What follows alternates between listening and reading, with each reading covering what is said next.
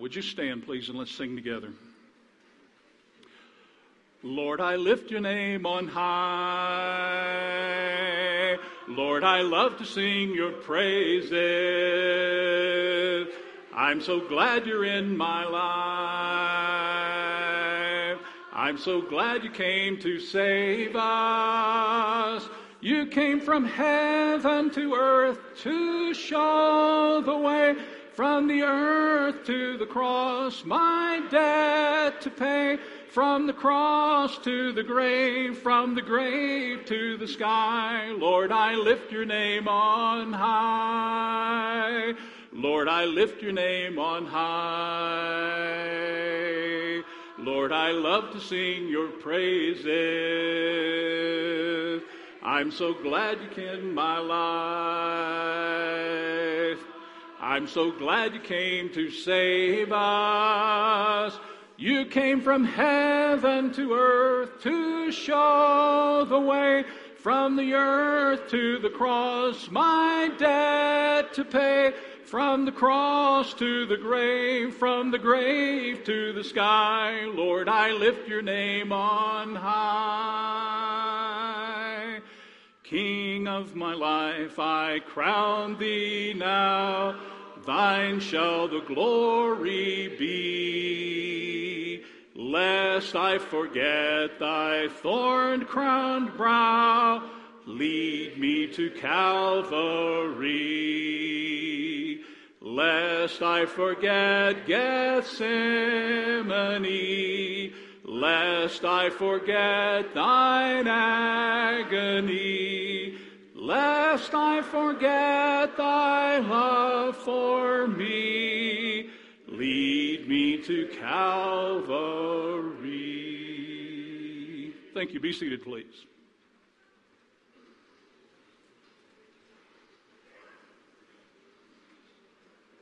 He had no beauty or majesty to attract us to him. Nothing in his appearance that we should desire him. He was despised and rejected by mankind, a man of suffering and familiar with pain. Like one from whom people hide their faces, he was despised, and we held him in low esteem. Surely he took up our pain and bore our suffering. Yet we considered him punished by God, stricken by him, and afflicted. But he was pierced for our transgressions. He was crushed for our iniquities. The punishment that brought us peace was upon him, and by his wounds we are healed.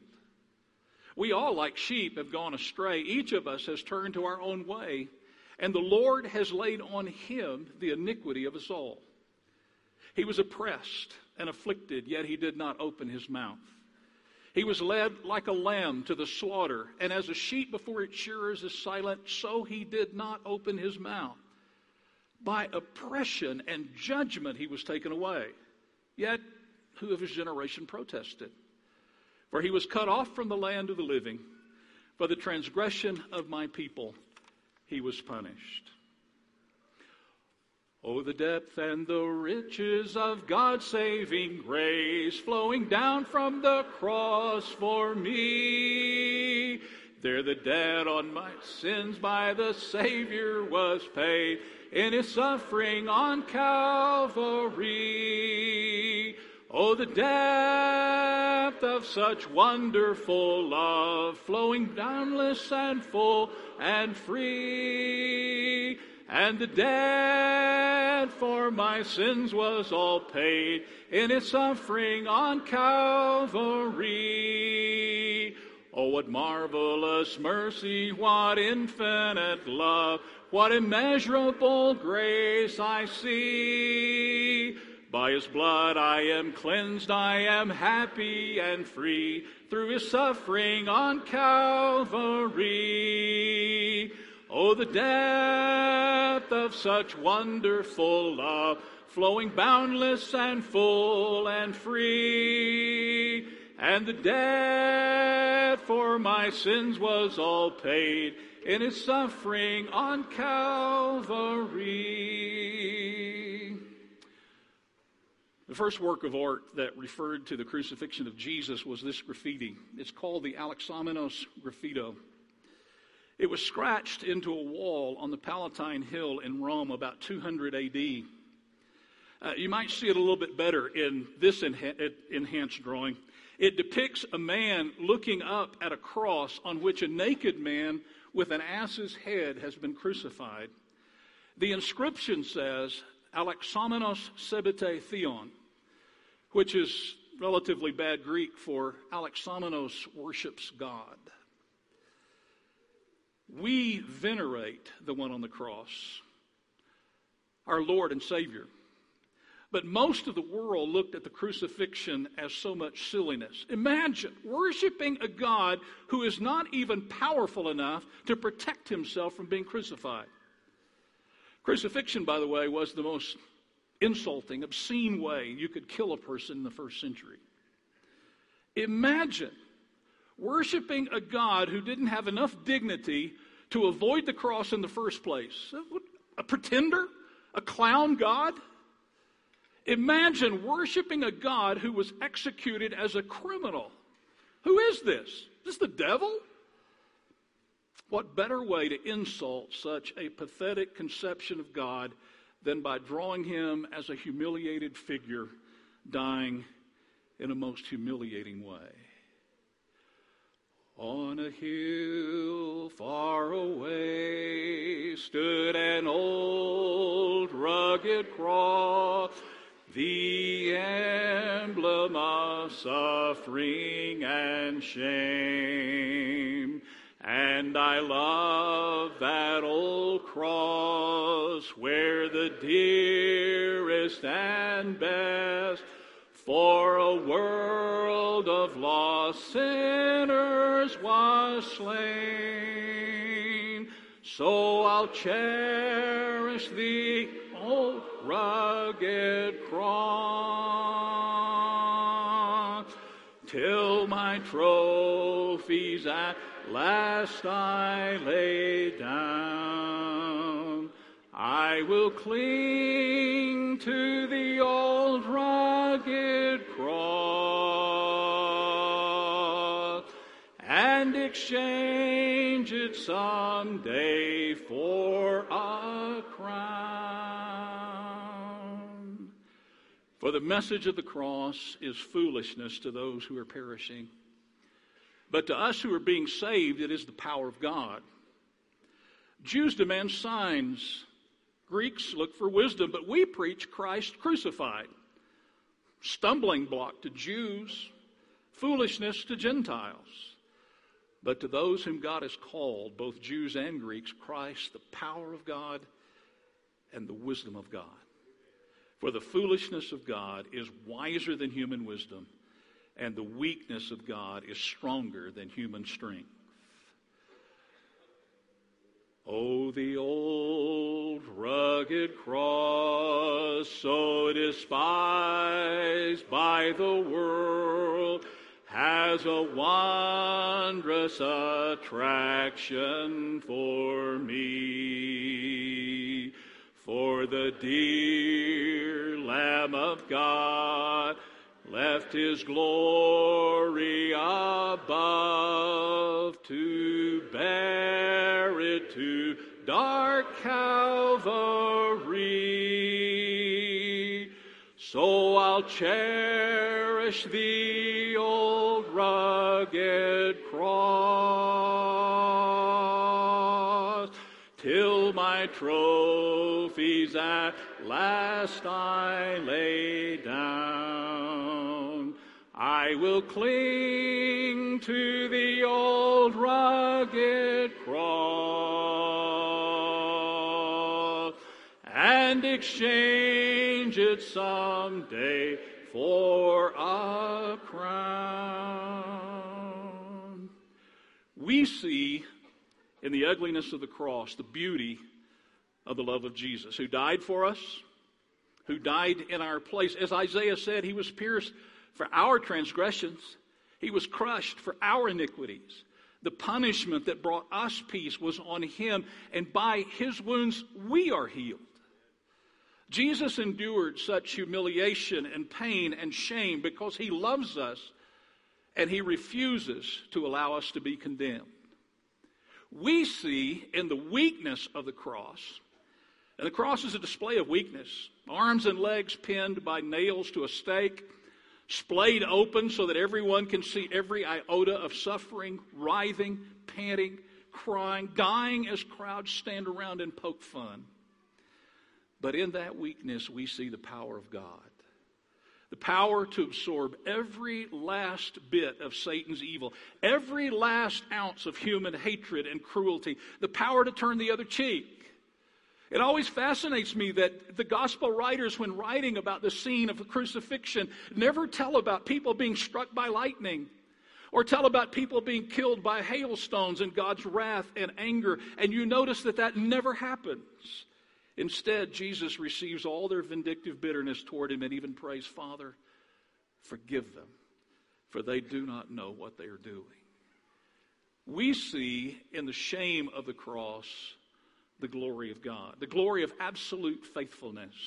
Jesus never giving up on his Father, trusting him all the way to death, all the way through resurrection. Our Father himself, faithful to us, as he looks upon his one faithful Son's suffering and allows it so that we might be justly and fully forgiven. So I'll cherish the old rugged cross till my trophies at last I lay down.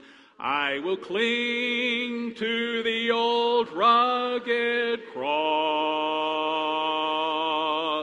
and exchange it someday for a crown. There are so many ways to look at the cross. There are so many aspects of the cross that are worthy of our contemplation. That's why I suppose there are so many paintings in art history that are called crucifixes. Just paintings of Christ on the cross without any sort of or without much of a background context so that we can focus on Jesus on the cross, to see Jesus in his unique and individual crucifixion, so that we can engage the cross and contemplate the meaning of the cross and the way that the cross affects us. Like this painting here from Leon Bonnet. You can see the tension, the stress, the torture. Just look at the legs of Jesus, knotted, straining. You can tell Jesus is in terrible pain. And his chest, he has difficulty drawing breath. This one by Peter Paul Rubens, where Jesus is at rest. It is finished, he said. Everything is relaxed. It's all sort of beautiful because the battle is over. And Jesus has won, and sin has been atoned for, and humanity has been redeemed.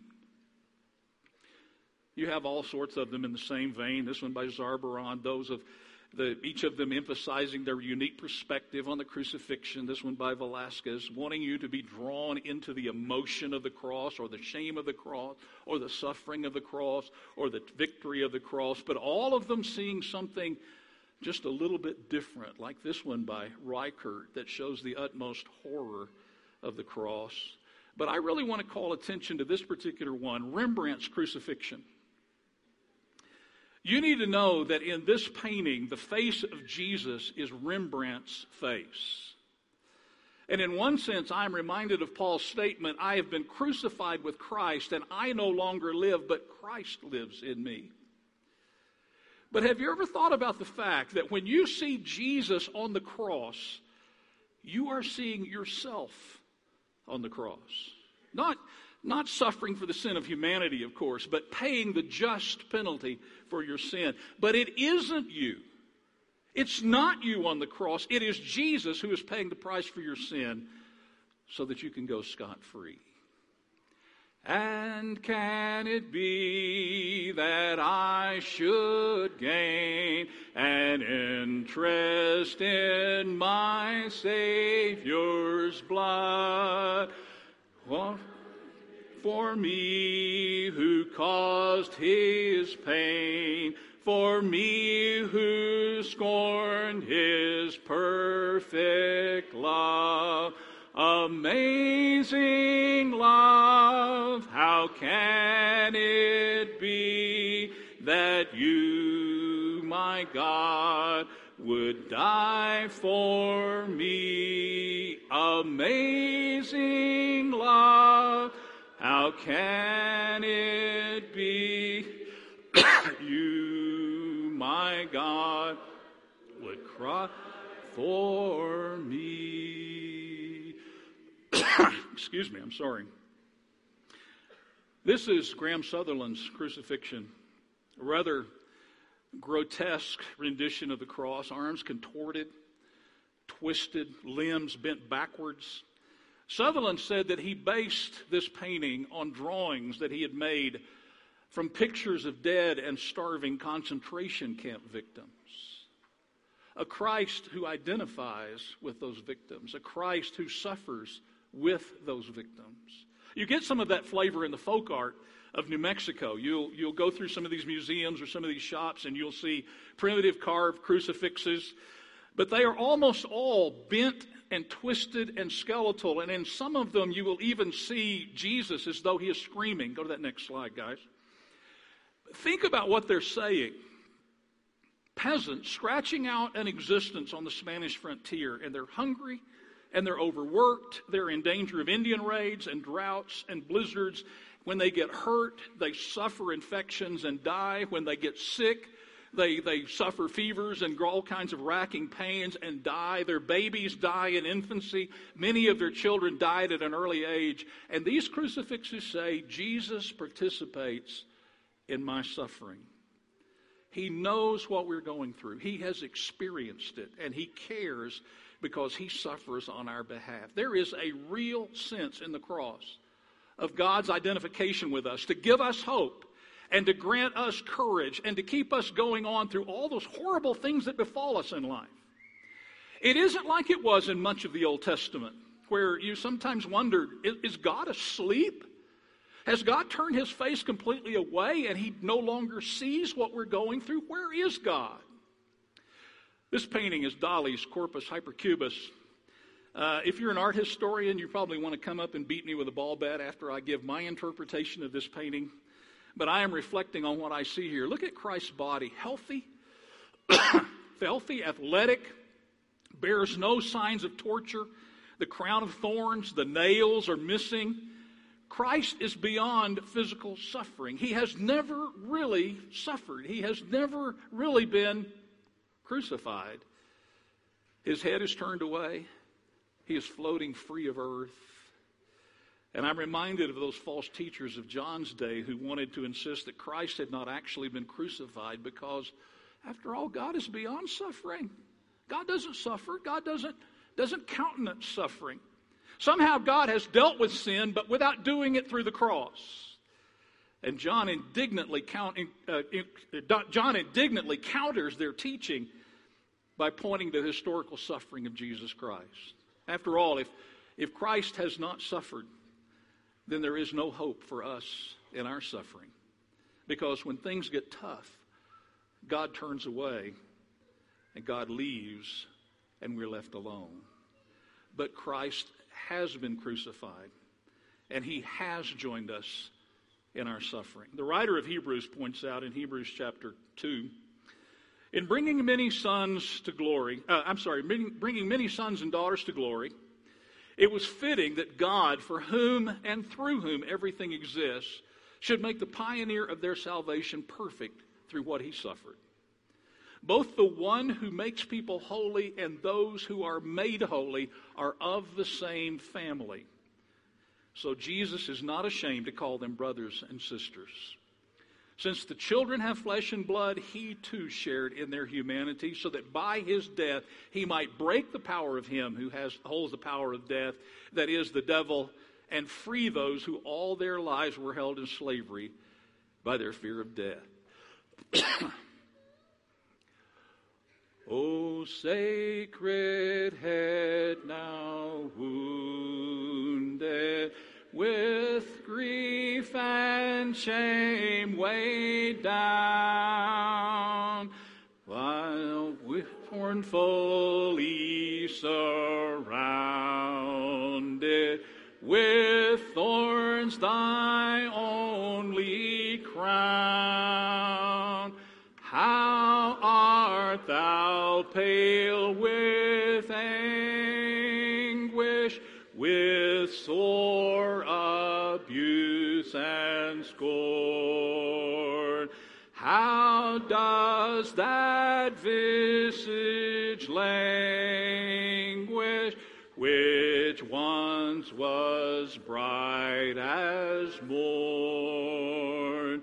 What language shall I borrow to thank thee, dearest friend, for this thy dying sorrow, thy pity without end? Oh, make me thine forever, and should I fainting be, Lord, let me never, never outlive my love to thee. Be thou my consolation, my shield when I must die. Remind me of thy passion when my last hour draws nigh. I shall then behold thee, upon thy cross shall dwell. My heart by faith enfolds thee, who dieth thus dies well. One last painting, Crucifixion, 1565, by Jacopo Tintoretto.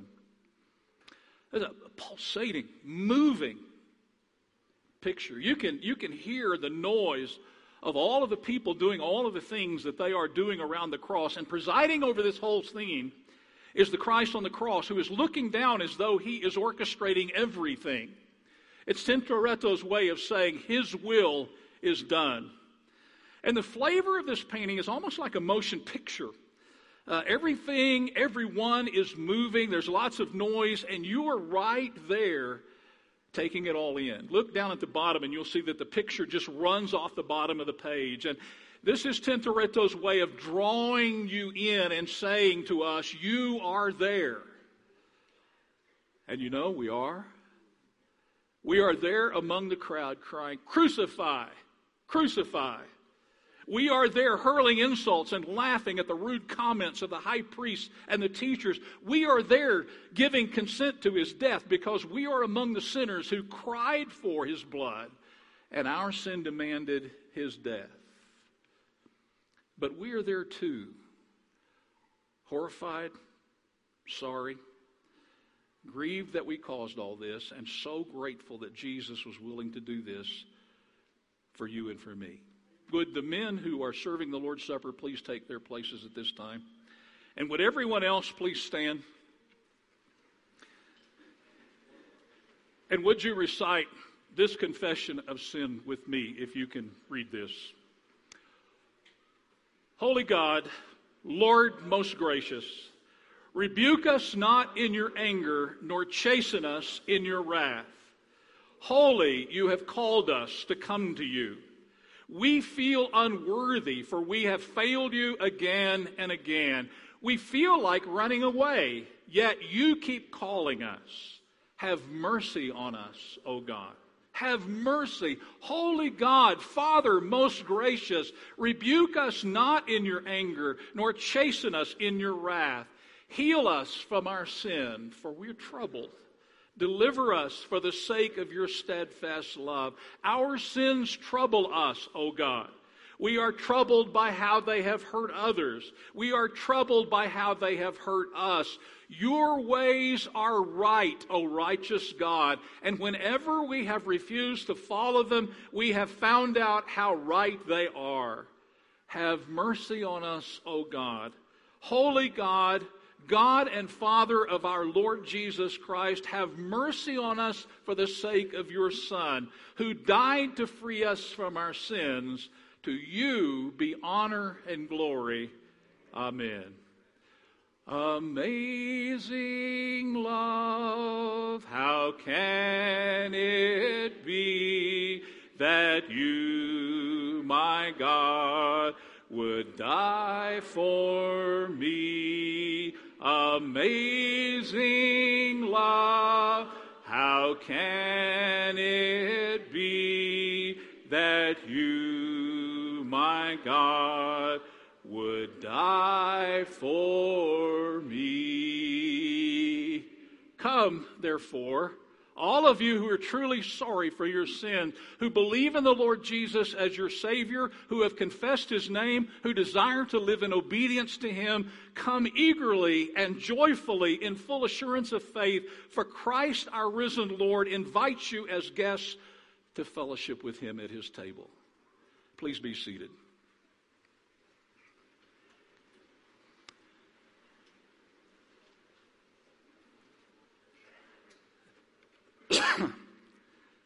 Our Father in heaven, hallowed be your name. In faith we bless this bread, for it is to us the body of our Savior, eaten up by suffering, consumed by love, offered willingly by Him on the cross. In this bread impart to us your grace. Grace to worship, grace to celebrate, grace to live. May believers eat. May believers eat and be glad. May sinners see Jesus and be healed. May we all with one voice confess the name of Jesus, filled with the Holy Spirit, to your glory. In the name of Jesus, amen.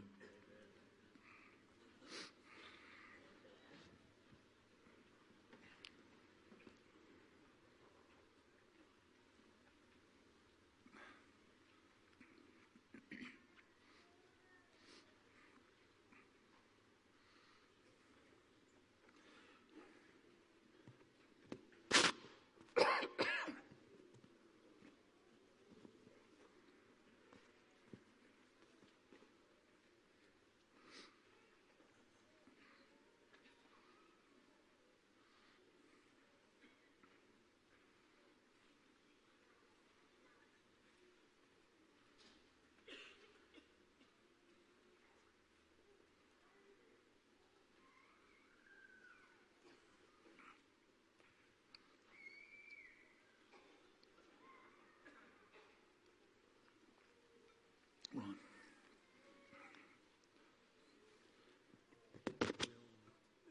After everybody gets back to tables, we'll make sure everybody's been served. Right. I need the bread. Thank you.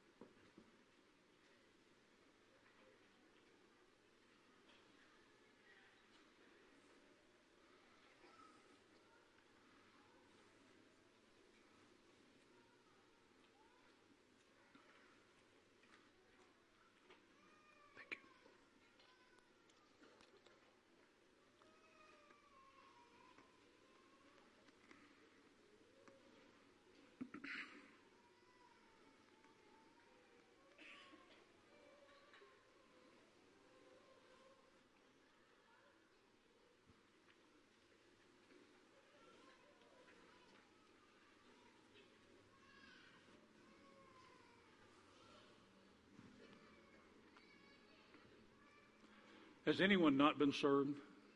If you'd raise your hands, please.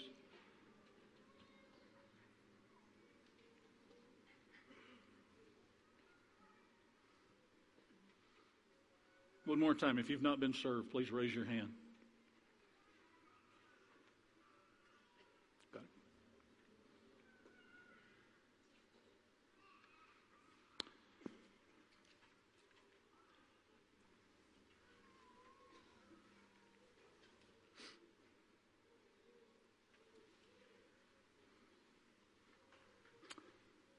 Let us pray. In you, God, we put our trust. Let us not be ashamed. For you have poured out your love in our hearts through the Holy Spirit of Jesus Christ, just as he pours out his life's blood to seal your covenant of forgiveness with us. Accept our praise, Father, as feeble as it might seem compared to what Jesus has done for us. As we drink this cup of blessing, fill us with your grace. Make us certain of our forgiveness. Root us solidly in your salvation as we pursue love and good works along with all those who call on your name. In the name of your holy child, Jesus, we pray. Amen.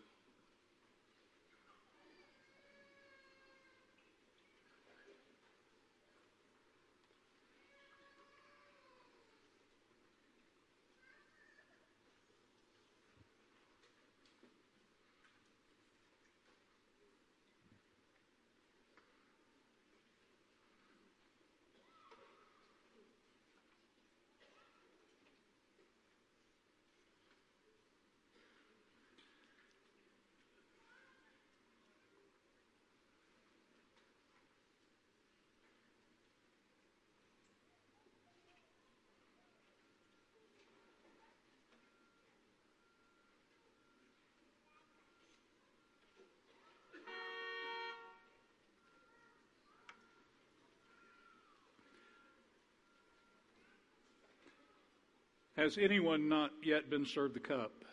Would you raise your hands, please? There's a group right here. Okay, I'm sorry. I'm a little quick, I guess.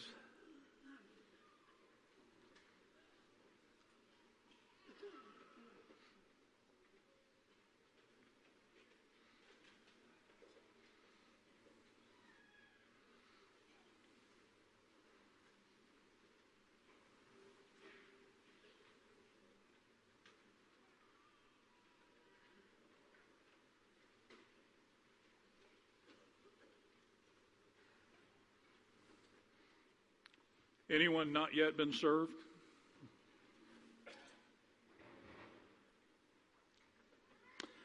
He was delivered over to death for our sins and was raised to life for our justification. Christ Jesus did not stay dead. To have stayed dead would have meant defeat, that God was unable to do what he wanted to do in the sacrifice of Jesus. If Jesus stayed dead, then he deserved to be dead, and his death wouldn't have benefited anyone. It might have been impressive. It might have been heroic even, but it wouldn't have been redemptive. If Jesus stayed dead, the devil would have won. Satan would have proved to be more powerful than God. And all the evil that we see would merely have grown, and nothing could be done about it until evil would have been all that was left. But Christ has indeed been raised from the dead, the first fruits of those who have fallen asleep. This painting from the Eisenheim altarpiece catches the glorious nature of the resurrection, I think. Christ holds up his hands to show that he has indeed been crucified, and he was, yes, dead. but now he is gloriously alive and bringing life to all those who believe in him. And then finally, my favorite painting of the resurrection, perhaps my favorite religious painting of all, by Piero della Francesca. I call it the matter-of-fact Jesus. And there's nothing particularly dramatic in this painting except everything when you think about it. In this matter-of-fact, straightforward way, Jesus has emerged from the tomb. His foot is planted firmly on the sarcophagus. Death's reign has ended decisively. The Christian flag is in his hand. Jesus is ready to conquer the world, and he gazes levelly at you and me as though to say, so what were you expecting? We thank you, our Lord, for the hope this meal gives us, that Jesus will return as triumphant King, that the dead will be raised, and that all people will stand before his judgment. We face that day without fear, for you, our judge, are our Savior. May our daily lives of service aim for the moment when the Son will present his people to you, Father, and you will be shown to be true, holy, and gracious.